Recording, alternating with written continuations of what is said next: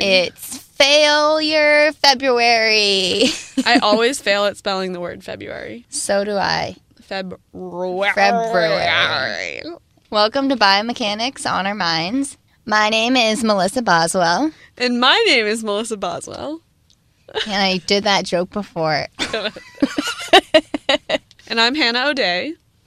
And we are graduate students at Stanford University and love biomechanics. Yeah, we do. It's always on our minds. And this podcast is brought to you by the International Society of Biomechanics. Welcome to Boom, where we have biomechanics on our minds. Boom. Boom. Boom, boom, boom. Boom, boom, boom, boom. We got some pretty exciting interviews today. Well, it's one interview with two people. That's multiple interviews. Yes, that is. And they were really great. We talked to two experts on failure. And I think the failure sharing has been one of my favorite parts of Boom. So it was really exciting to get to talk to these two experts who actually know a lot about failure and how it can contribute to success and how to think about it and things like that. So we'll get into that a little bit later. Before we get into the interview, we will share a little bit of biomechanics, a little bit of Boom. Bit of boom. Gucci. Bit of boom. Louis. Bit of boom. Bit of boom. Over winter break, I went home to Ohio, and I went to the Cleveland Museum of Natural History for a special exhibit called Built to Survive Biomechanics. And I was super pumped that they had an awesome biomechanics exhibit. So I went with a friend from undergrad. We studied biomechanics together. And there's a couple facts that I found pretty interesting. So I thought I would share them with you. Ooh, if you're I would interested. love to hear. The first one is about the paradise flying snake. So on the ground, this flying snake just looks like any old snake, but it actually can glide for hundreds of feet. What? And yes, in the air. Like normally, if a tree jumped, If a tree jumped, something would be really wrong. Normally, if a snake jumps out of a tree, it just falls to the ground, but these snakes can glide. It's actually because when they get ready to jump, they can open up their rib cage and become flat. And so then they're able to glide through the air. Their rib cage? Yeah. Yeah, their rib cage just hinges open, so their stomach catches more air and then creates lift. So it slows its fall. Basically, its body is a really long wing. Just a single wing.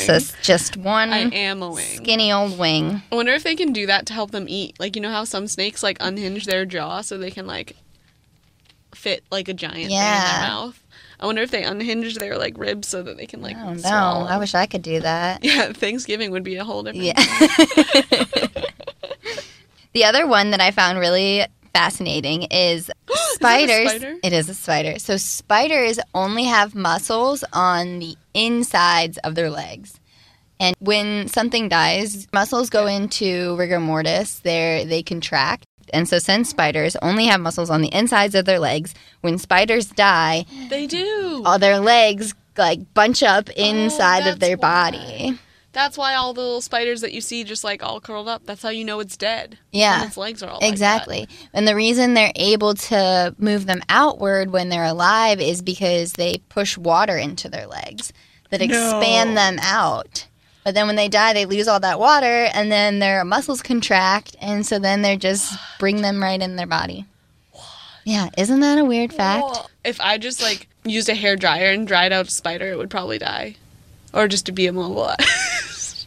If you put a spider in the microwave to dry it out, it'll probably die. That was my question. Or if you hit it with a hairdryer for an extended period of time, it'll probably die. If I dry the spider's hair, then will it die? Well, first it will fly away, and then you won't be able to find it. And it'll probably fly into your bed and then bite you. So that's why you never dry a spider with a hairdryer. And now you know biomechanics. Biomechanics. Built to survive. Thanks for that bit of boom, Melissa. That was super informative, and now I know What to look for when I see snakes flying, trees jumping, and spiders' legs curled up.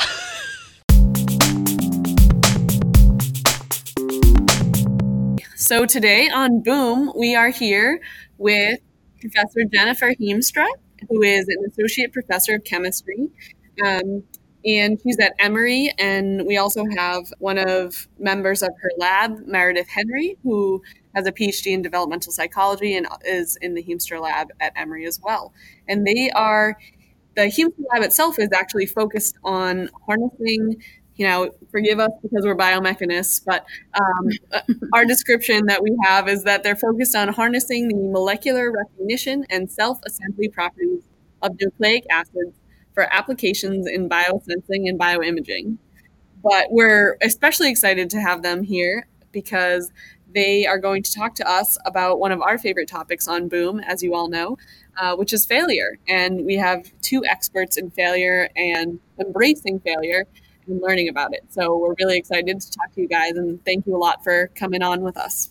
Thanks for having us. So usually when we ask professors or somebody that's on the podcast what's their biggest failure, the first thing that they almost always say is there's no such thing as failure. And it's been kind of this recurring answer for us, which like in some ways we understand, but I'm interested in hearing your perspective on what it means to fail and how you think we can embrace it. But accept that maybe, it is a failure of sorts. It's funny, as you read that question, I didn't think, there's no such thing as failure. I thought, how do I choose? Because there's so many. I can't possibly think through all of these and decide which one was the biggest. There's just so many. And I think something that in our education research, we've actually really had to think about a little bit is how do we define failure? Failure doesn't necessarily have to mean, literally failing a class or, literally failing out of graduate school. And so where we've landed is that failure is just getting an outcome that you didn't expect. So if you expected an A and you got an A minus, you're going to view that as a failure. Or if you expected your experiment to work and then it didn't, or it gave you a different result than you expected, then that's a failure. And psychologically, we have to cope with then not getting what we expected. Right. What are some ways that you found are helpful to cope with when you find out or feel that you've had some failure? I think just like Jen said, having that attitude about it and helping to redefine, that as a failure. So often, we kind of joke around here, the F word as failure, is it something bad? It's inherently, negative.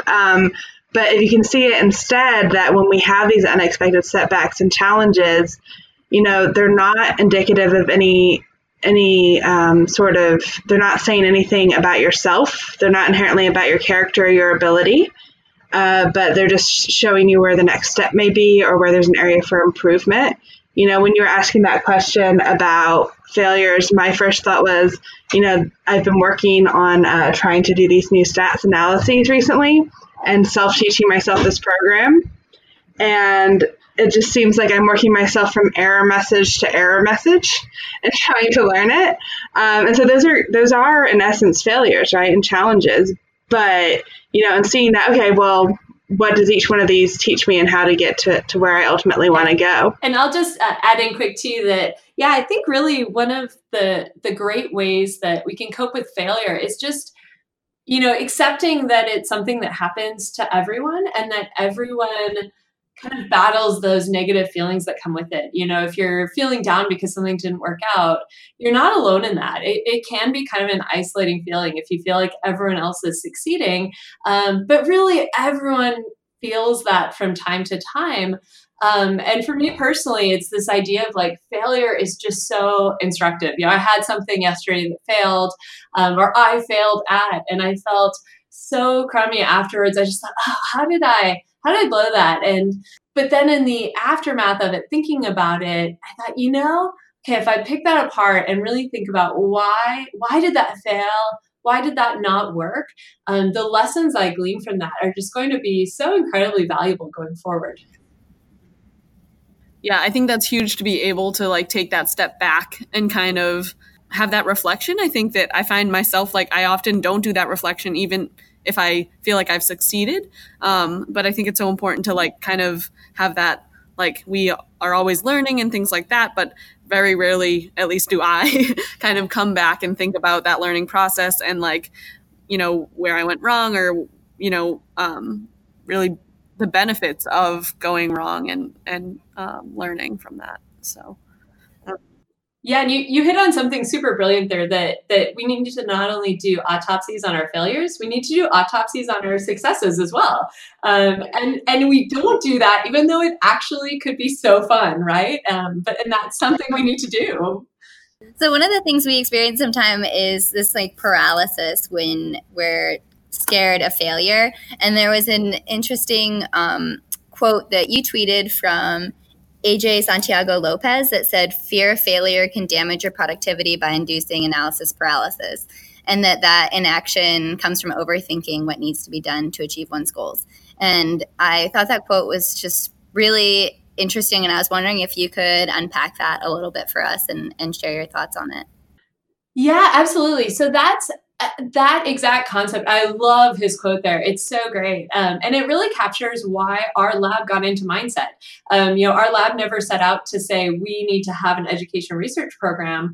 This actually started because I started reading about Carol Dweck's work on mindset and realized that from this fixed mindset, in the fixed mindset, you really don't have any potential to improve. And so failure is just this brick wall. You have no path forward from it. Whereas from the growth mindset, you always have a path forward. And so when I kind of overlaid that onto what that means for a research program in chemistry research, something like anywhere from 50 to 95% of our experiments are going to fail. And she actually makes a point in her book that if you are going into something knowing that there's this high risk of failure, but you have this fixed mindset, then you're very likely to not do the experiment at all. Or almost even worse, you might do something subtly wrong on purpose, setting up the experiment consciously or subconsciously, but you might self-sabotage, because then what that does from that fixed mindset is that if it fails, you have something to fall back on. You can say, well, I kind of knew it wasn't going to work because there was something wrong with it. It isn't me, because you just can't, there's no kind of psychological ability to accept what happens when something goes wrong and it is on you. And there's actually a really powerful quote in her book from Nadia Salerno-Sonnenberg, and I'm not going to get it quite right, but it's something like, knowing that you gave it your best and still failed, like how hard is it to know that you gave it your best and still failed? And from the fixed mindset, you just can't do that. And so that's actually what really inspired us to get into this area. I read that, thought about what that means for our research program, and then went out and bought a copy of the book for every single person in my lab, and said, hey, let's do a professional development activity around this as a whole group. And we talked about it. We talked about our experiences with failure and our feelings and our struggles with kind of fixed mindset, but then times we've had a growth mindset. And the really fun thing is that it's just become kind of part of our lab culture. And then it was only after that we realized, we need to bring this into the classroom as well. Right. And just to give a little bit of background for maybe people who don't know as much about mindset and fixed versus growth mindset, correct me if I'm wrong, but so fixed mindset, I believe, is like when you kind of think that people have these innate talents and abilities and that's what you're born with. You know what you're capable of, and that's kind of, it limits it. But then a growth mindset is kind of the thinking that you can continue to get better at things if you work hard enough, or I guess it kind of speaks for itself that you can continue to grow. Am I capturing the differences between those mindsets? Yeah, absolutely. The only kind of finer point I'll put on that was spot on as far as really thinking about the dichotomy between how you view your abilities. The only thing I'll add quickly to that is that in the fixed mindset, it's this idea that not just are you born with different talents and abilities, but that alone defines your success. So like you are born with essentially a set of numbers that define your ability, and you just walk around with that set of numbers, your genetically encoded abilities. And that is, the only thing you can do. Hard work, nothing will improve.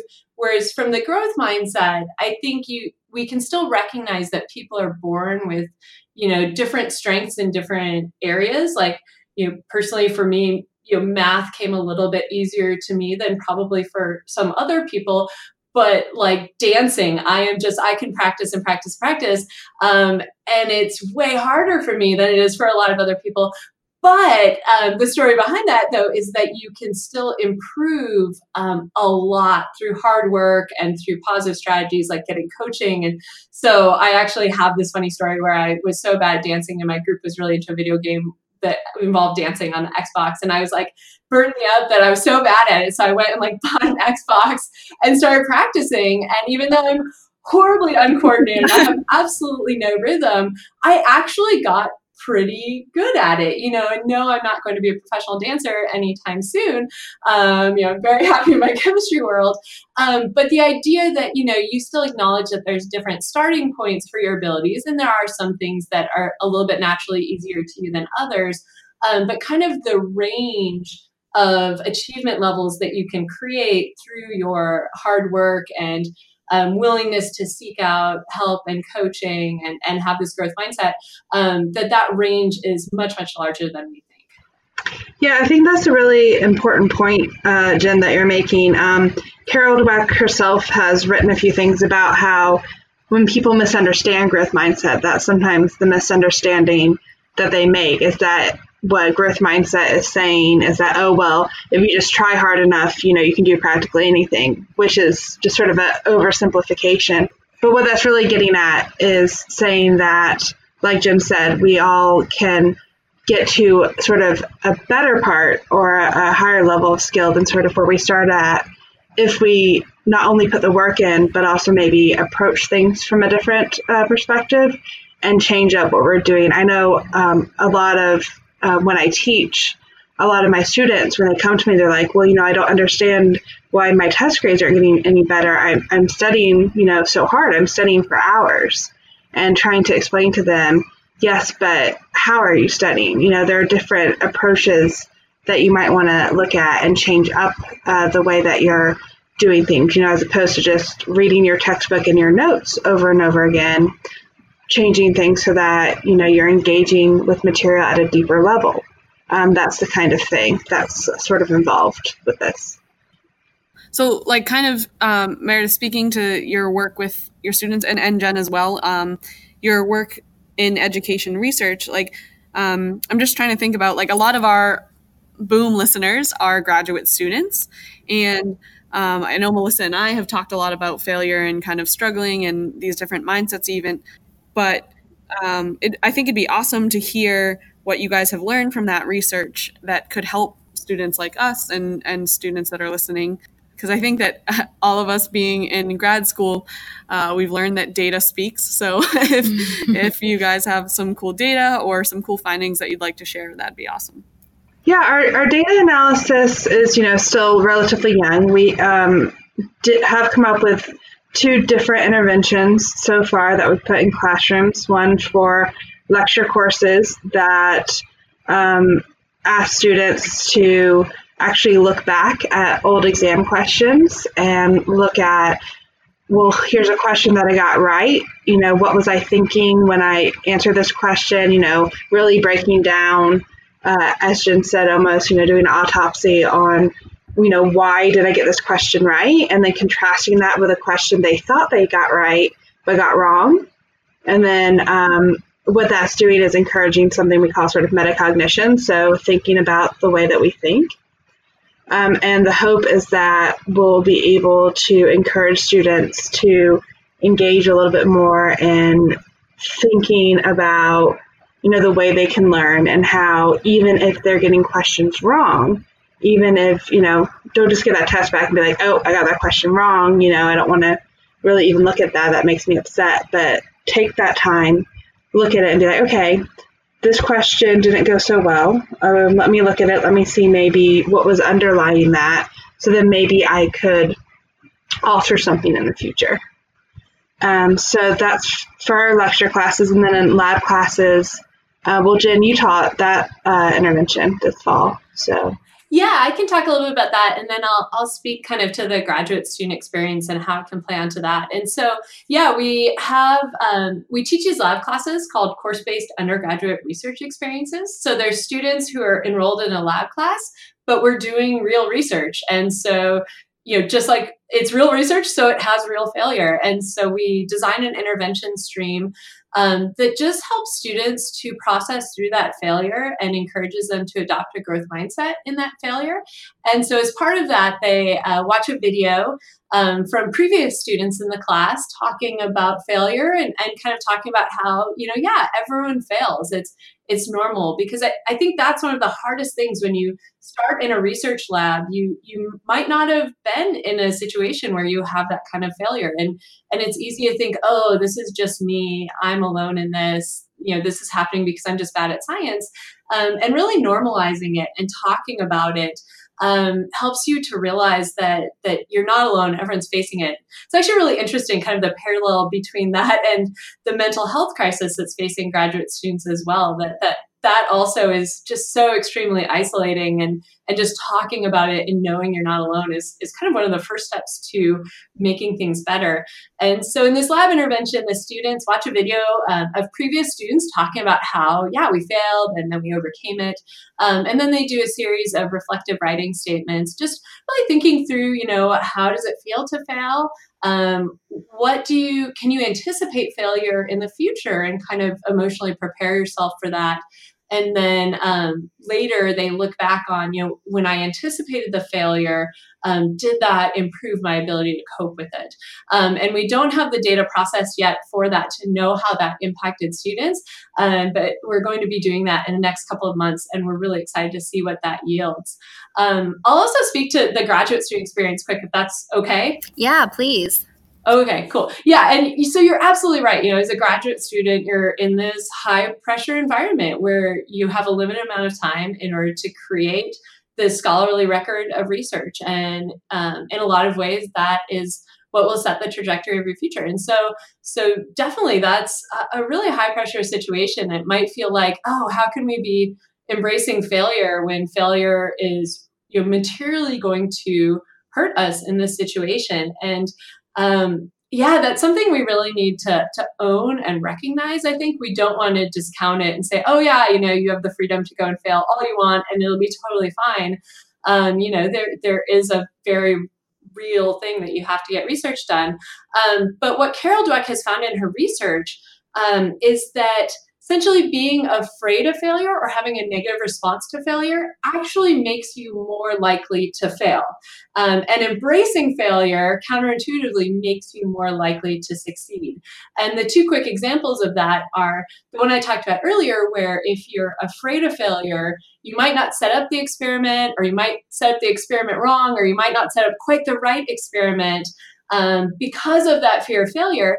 And now, if you're messing up your own experiments, you're definitely not doing yourself any favors, and you're less likely to succeed ultimately. And then the other place that I see it too is, and I see this as an advisor, is that if you have a fixed mindset and you have something fail in lab, the last thing you want to do is go talk to your research advisor about it, because you're like, oh man, this means I'm bad at science. Then if I go tell my advisor, they're going to know that I'm bad at science, because that fixed mindset again just says it failed because I'm bad at something, not it failed because it's research, or it failed because there's something I need to learn. Whereas the growth mindset says, yeah, it failed because it's research and research is hard, or it failed because there's some new thing that I need to learn. And so having that growth mindset allows students to go and seek help. It allows students to go to their colleagues, to go to their research advisor, to go to other faculty members and say, hey, I had this experiment that didn't work. Can we sit down and talk about what might have gone wrong and talk about what we might be able to do in the future to make it work? And I think pretty much 100% of the time, going and talking to people about an experiment that didn't work and getting advice for moving forward is ultimately going to lead to more success than just, holding on to that and trying to solve the problem yourself. Well, I was just going to throw another thought on there as someone that's a little bit earlier, on in my career and trying to transition from grad student into faculty. I know that having sort of this idea, this awareness of fixed versus growth mindset, trying to, grapple with that in my own life, which, we all struggle with, right? Sometimes we have these conversations in the hall, Jen and I and other members of our team with, I got stuck in the fixed mindset today. But knowing that that's a thing to work on, I think can help make you it can help you succeed as a student, but then I also think it will help you be aware of what might be going on with students to help you as you're transitioning into that more advisory role. And then to encourage that in your students. Because, I know the fact that Jen found this and brought it to her students and then uses it and encourages it so much in everyone in the group, it certainly has a big impact on our culture and environment that is, pretty amazing to see. The funny thing about bringing it to our group is that I call it meta mindset, right? I was terrified of bringing this to our group, and I was terrified of starting to do education research because I thought, I don't know what I'm doing. What if I fail at it? And I was like, oh, whoops. Yeah, it's really awesome that you brought it to your group. And then we saw that you're also bringing it to more of a bigger audience with FlameNet. Yeah, so FlameNet stands for Failure is a Part of Learning, a Mindset Education Network. And the way that FlameNet came about, this is my, meta mindset story, is that when our lab was moving to Emory, I had been doing some stuff around mindset and fear of failure, obviously in our lab for a while. I'd started to bring that into my classes. And I thought, it would be really great to kind of do this better. I'm not an education researcher. I'm certainly not a psychologist. So I'm kind of doing the best I can, but I'm sure that these interventions I'm doing in my classes could be much better. And then it was starting to get attention and support from other people in the community saying, oh, I want to do that too. So we thought, okay, let's do this better and let's do this broader. Let's make really great interventions that are really evidence-based and rigorous. Let's assess them and make sure that they're actually creating the changes in psychology and mindset that we want them to. And then let's get that out to as many STEM instructors as possible to get these kind of into the hands of students then and get them impacting students. Okay. So the audience for this is more like instructors to make sure that they are aware and can disseminate that to their students. Yeah, exactly. We wanted to develop these interventions. And so our thought was, we can hire a postdoc and then, just do stuff with my classes, but that's kind of, boring and small. So I thought, well, why don't we and this is my growth mindset story. I never would have been able to do this from a fixed mindset. I thought, well, why don't we just start from zero and start this as a nationwide collaborative of faculty who are interested in this topic? And we got together and planned a workshop in about a year ago, spring 2018. We brought everyone into Atlanta, about 15 people, and we, over a couple of days, more or less designed some interventions, and then we refined them. And then most of those faculty used kind of these interventions we talked about, these lab reflections or the exam debrief in their classes throughout this academic year. And then Meredith and her colleague Shayla are collecting all of those data and analyzing them to see what impact we're having on students.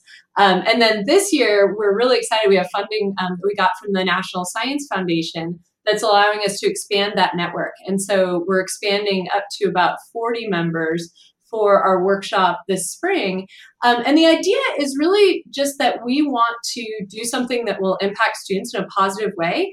And we want it to get traction among faculty. You can design the coolest thing to do in your classroom, but if faculty don't actually want to use it, it's not going to go anywhere. And so our hypothesis was, let's just get all the stakeholders in the room. Let's get psychologists who really understand these frameworks and want to see, mindset implemented correctly. Let's get education researchers who can tell us, what makes for a good kind of intervention during your classroom.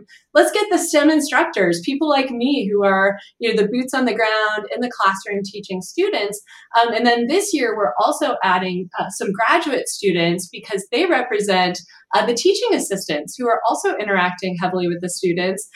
And then they're also much closer to kind of the undergraduate student experience to really speak for the undergraduates as stakeholders in all of this. And our goal is that just by getting all of these stakeholders together and getting everyone involved in the process of designing these interventions will create something that's really evidence-based and effective, but also that instructors want to use and students are kind of excited to participate in. Can anyone apply to attend the workshop? Yeah. So we've closed our applications for this year, but we're putting in a proposal right now for renewed NSF funding. And so hopefully we'll be doing a conference again in 2020. And yeah, absolutely. Anyone who's kind of a stakeholder in this process. And so, faculty, psychology researchers, education researchers, graduate students. We have some program personnel who run summer research programs, academic leaders, so administrators. So yeah, really anyone who kind of is a stakeholder and has a hand in this. And I will say, though, that anyone can join FlameNet.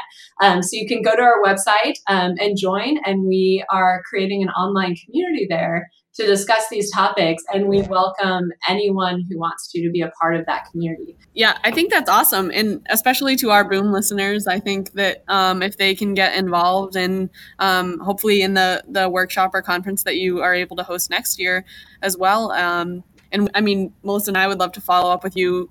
We were just looking now that the workshop is in May, so we'd love to follow up and see how it goes afterwards, because I think that we've been thinking about trying to integrate some tools or some kind of discussion, really start a discussion here at Stanford in our community around these topics. And it'd be awesome to be equipped with some tools and sort of best practices that you guys have been developing as well. Yeah, no, we'd love to talk to you afterwards too. And, we haven't, I have things that I do within my own group, and our collaborative hasn't really branched into graduate education yet, but there's certainly ways in which our members are bringing these ideas into graduate education. So sometimes I go on seminars. I'll also give a talk about embracing failure. I'll give webinars in different places around that are really aimed at graduate students. And it's an exciting group. It's really fun to talk to graduate students because you're on both sides of this. You're a student in the lab really confronting this failure, or maybe in your classes, but often graduate students are also TAs. So they're teaching undergraduates who are having to confront these things. And so, yeah, we'd be excited to talk about that. I will also say if anyone is interested in learning more about FlameNet or wants to be involved in the future, the easiest way to get involved is you can follow us on Twitter at Failure Mindset, or search FlameNet on Twitter. And then that will also take you to our webpage.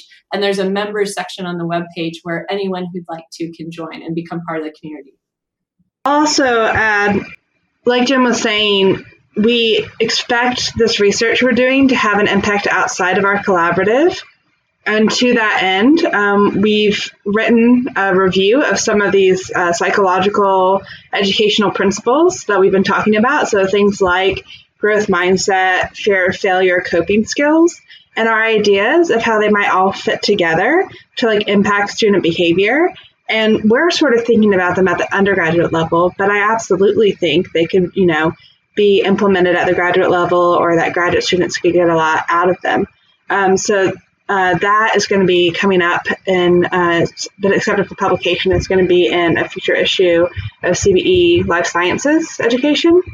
So that might be something too, if your listeners want to find out just some more about some of these principles without having to dig too deep in them, but to learn more about some of these things and how they might all fit together within this paradigm.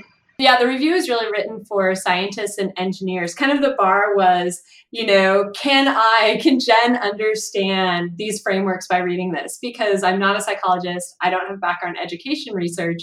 I'm a scientist. I'm trained as a scientist, but I'm excited to learn more about this. And so we really aimed the review for people like us as scientists and engineers who really see how mindset and fear of failure can impact students and want to learn more, but without having to go get a degree in psychology or education research first. Yeah, that's awesome. Thank you so much for sharing that with us. And one of the things that I think summarizes what we've talked about really well and is a tweet that you had about your superpowers. And I think this applies to both you and Meredith as one of your superpowers is maintaining a short attention span to move past failure and rejection. But then my favorite part is that the next sentence says, the great thing is that these aren't special to me. Anyone can have them, which I think really sums up the growth mindset on being able to learn from failure. Thank you so much for talking with us. It's been really fascinating, and I'm excited to share this with others. This has really been a unique Boom interview. Usually we're talking about, different muscle tendon dynamics, but I think that our listeners will really appreciate this. And it's so awesome hearing like all of these things coming from people that are standing where we want to be someday. So I really appreciate your humility, your insight, and your wisdom. Yeah, absolutely. Well, thank you so much for the chance to be here. I really appreciate what you're doing for the scientific community with having this podcast and talking about cool science, but then also talking about failure. Like I said, I think it's so hard to feel as a graduate student like you're alone in failing. And by just talking about it and normalizing it, we can make so much progress and make academia a better place to be. Thanks again to Jen and Meredith for such a great interview and for teaching us so much about failure and mindset and how that can really impact our lives as graduate students. Yeah, it's really nice to know that people are thinking about this, and I feel like they could relate to a lot of the things that have gone through my mind as a grad student, and that's just always super comforting to know someone else thinks that way. Definitely. And we talked a lot about mindset and the growth mindset and some of Carol Dweck's research, who is actually here at Stanford in psychology, about growth mindset versus fixed mindset. And I didn't know this, but she ran a study where she investigated the effect of praise on performance and how this could lead to a growth or fixed mindset. And in a cohort of children, she administered an easy IQ test, and then after that, praised them in one of two ways for their high scores. So she either said, "Oh, you must be really smart," and praised their intelligence, or she said, "You must have worked really hard," and praised their effort. And so that was groups 1 and 2. And afterwards, all of the children were asked to do a second test and were given the option of doing either a similar test or one that was more challenging. And depending on how they were praised, if the children were praised for their effort, if they were in group 2, they were 3 times as likely to actually choose the harder test in comparison to the children who were praised for their intelligence, the ones that were in group 1. And the children were then given a test that was difficult and beyond their skill level. And those who were praised for their efforts actually worked harder on the test and enjoyed the process, while the children who were praised for being smart, they just gave up early and became frustrated. And so they didn't feel like they were smart anymore. They didn't, they had, like their identity had been sort of defeated. Yeah. And the most interesting part of the study was actually the fourth test, which was similar to the first easy test, so not more difficult. Children who were praised for being smart actually scored lower than they were on this similarly easy test as their first one. And those who were praised for their efforts scored higher than they did the first time. So there's something in that, I think, that shows just like how your mindset can affect how well you do. I think sometimes if you're expecting to do well on something, maybe you do well. Or if you're expecting to do well but not in this sort of growth mindset way, in this embrace to learning. Right. It's almost like too when you have the mindset that it's your effort that's getting you good scores, that's something that you have control over versus like your intelligence. Maybe if you think that's something that's innate and like whether you're smart or you're not smart, then that can be an obstacle when trying to take challenges that test how intelligent you are. Right. Because you automatically give up if you think you don't have the tools or resources, versus just knowing you have the effort means that you can then get those tools and resources. Yeah, exactly. Yeah. Thanks for listening today. You can follow the International Society of Biomechanics on Twitter at IS Biomechanics and on Facebook as well. Abstract submission just closed for ISB and the American Society of Biomechanics Combined Conference 2019 in Calgary. So that's really exciting. And now we can start registering. And I hope all the students want to do the fun student events that will be planned. We have a hike, and we're going to have a student night out and a lot of fun things. Biomechanics off our minds.